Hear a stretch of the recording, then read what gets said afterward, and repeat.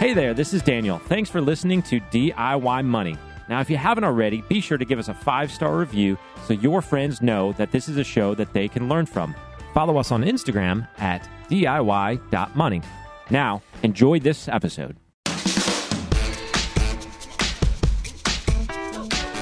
Welcome back. You're listening to another edition of DIY Money. DIY Money.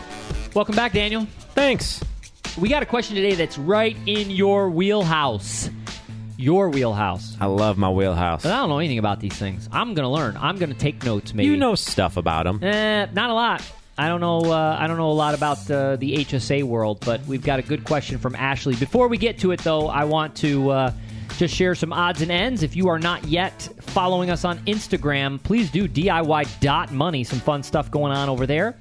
Also, we have a YouTube channel. Not really sure how to get there, so I don't know. I guess it's on our website. Maybe it's through Instagram. I don't know. Do you ever know how to get to our YouTube channel, Daniel? Probably go to YouTube and type in DIY Money. You're going to find how to duct tape a pipe or something. Certainly, we've put the link to YouTube somewhere. It's somewhere. It's on our website, maybe DIY.org, DIYmoney.org. But nonetheless, check out our YouTube where we're starting to do some videos from people who are sending us questions via email. Finally, we've got the DIY Tribe through Facebook. So if you're a Facebook user, join the DIY Tribe. That's a closed group. We do post the videos in there and some other great content. And, oh, by the way, flying off those virtual shelves, the DIY Money book. That's right, Amazon. You can go to DIY Money, and you can check out the book of the steps that we follow. How to budget, how to track your expenses, how to prioritize margin. What's margin? I don't know. Get the book. DIY Money, Amazon. All right, without further ado, let's go to Ashley and her question regarding HSA. Ashley, what do you got? DIY! Hey, Quentin Daniel, this is Ashley from West Palm Beach, Florida. So my question for you is in regards to a health savings account. Currently, I'm saving 20% of my income split in between a 401k and a Roth IRA.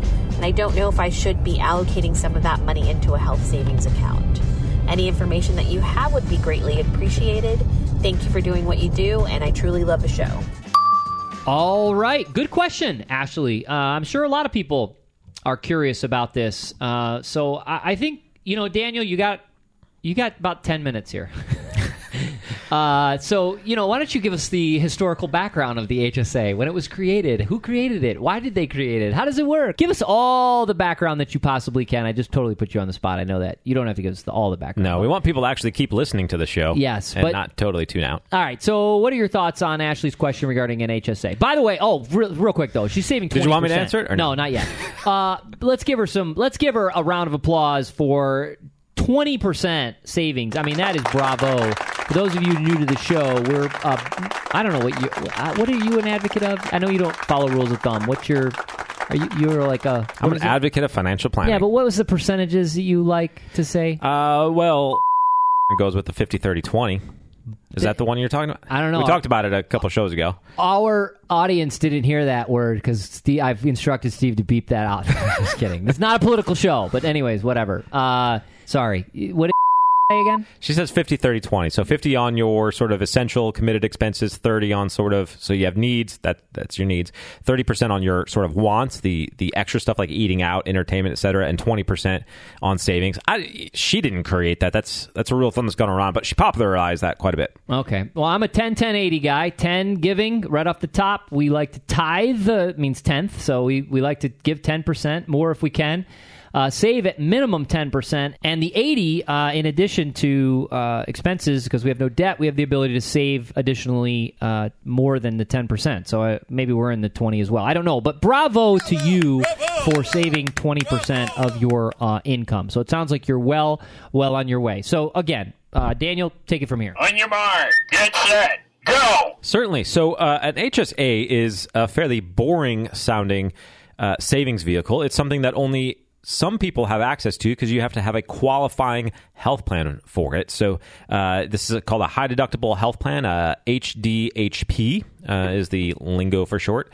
What does that stand for? High deductible health plan. Oh.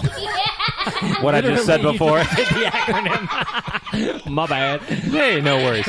And one of the biggest questions that we often get, or I often get when talking to people about this, is they go, my health plan deductible is quote unquote high in my understanding of what high would be.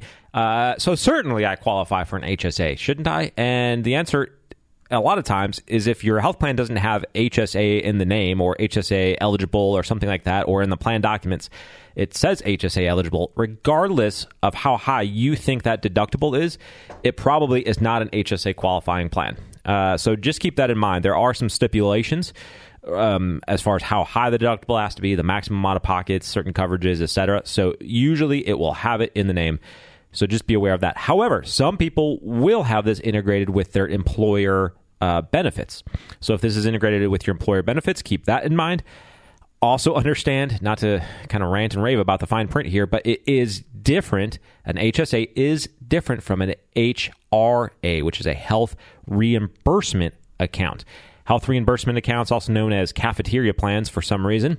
We won't go into the history, but certain plans like that are sort of a use it or lose it style of plan. So you might have seen or heard from some of your coworkers that they put money into this sort of health savings account. They probably actually call it a health savings account, even though it is more than likely a health reimbursement account. They put money into it, and then sometime around December, towards the end of the year, they're going to the pharmacy and stocking up on stuff like ibuprofen and over-the-counter medications and whatever they can spend stuff on money on medical stuff for, because those plans are use it or lose it.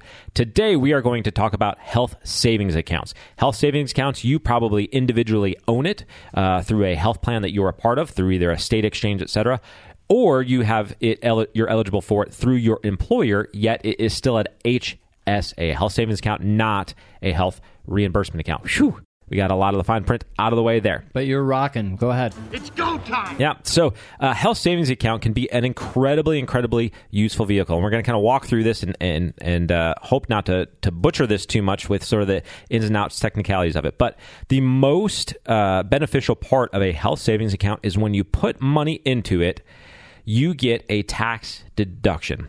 So the most common mirrored vehicle for this would be like an IRA, individual retirement account, or your 401k. Any sort of non-Roth portion, when you put money in, you get a deduction. So you get to take a deduction on your taxes. It's going to save you a significant amount of taxes.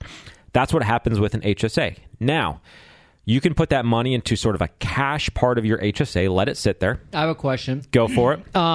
So I had an HSA once. 1 year I qualified for this. My family and I, we have non-traditional health insurance right now. We just got fed up with paying way too much. This is another podcast for another day. But nonetheless, I had one time. I had to get it through another bank. So I had to get it, and the way we did it is, I think the limit was $6,500, and because we were spending way more than that out of pocket, we, at the end of the year, wrote a check to get the deduction and immediately got it back in refunded payments or what. I don't know. So, I mean, it was like a check-in and movement out. Yep. And we did it through Chase Bank at the time. I don't think they allow it anymore. I don't think they even offer it. Yeah, there are some online banks, though, that you can go through. So I guess my first question is, where does one do this? Yeah, so if you Google HSA accounts, you'll come up with a few couple banks that are doing it. I personally am doing it through a service provider called Further HSA. Further HSA. That's not a recommendation to go through them. Do your own homework and see which one. But we'll get to why I do that through Further here in a little bit, because there's a feature that Further offers that I personally liked, and that's why I went with them. I used to be at hsabank.com and used to have my HSA through them. And what is the feature that you like? We're going to get to that because it's an important part of an HSA. But first, we're going to talk about the importance of when you put money in, you're going to get that tax deduction. As Quint says, you don't have to wait to take that money out like an IRA. Next question. As long as you have medical expenses. Are you phased out from income? I mean, from an HSA, no. Okay, so there's no income. As long as you have a qualifying only plan. That plan. Okay. Yep. As long as you have a qualifying plan, you can participate in the HSA. You can put money in. You can take it out immediately to cover health expenses that year, or you can let it accumulate in the HSA. So as long as you take it out to cover eligible medical expenses, there is no tax on the withdrawal. So you now have two tax benefits. The first is you put money in, you get a deduction. That's a tax benefit number one. When you take it out to cover medical expenses, that's tax benefit number two. You put it in, you get a tax deduction, you take it out, you don't have to pay tax. That is the significant way that it is different from an IRA, because in an IRA, you put money in, you get a deduction, but when you take it out in retirement, you pay taxes on it. Now, these are the two features to sort of hack your HSA to sort of make it the most powerful savings vehicle in your arsenal if you're eligible for it, okay? Most people put money into an HSA. They leave it in the cash portion. They take it out immediately for medical expenses. However, if you want to optimize your finances, and comes into the reason why I went with Further for the HSA, the biggest benefit that you will get, which creates the triple tax deduction, or triple tax benefit. The first one was no tax going in. The second one was no tax coming out. The third is no tax on earnings. So you put money in, you can actually invest in your HSA. So you put money in. I use Further because they utilize some low-cost investments and custody at Schwab, which I like because that's where my other investment assets are.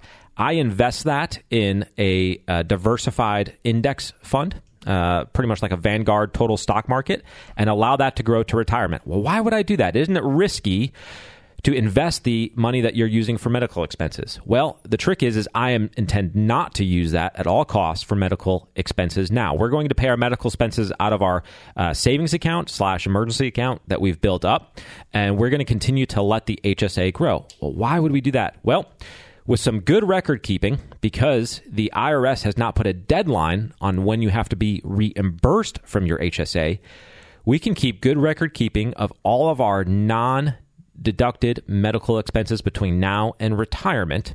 Okay, things that we haven't put on our tax return as medical deductions because we didn't meet the threshold for that year.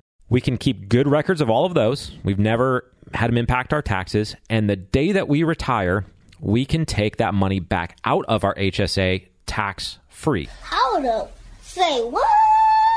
Also, by allowing it to grow in our HSA between now and retirement, and let's say we don't have that good record keeping, we now have a big stockpile of medical spending assets for retirement, which comes in significantly handy when you consider that the average American couple spends in total $250,000 in medical expenses throughout retirement. So keep that in mind. It can be a very powerful vehicle for supplementing your retirement.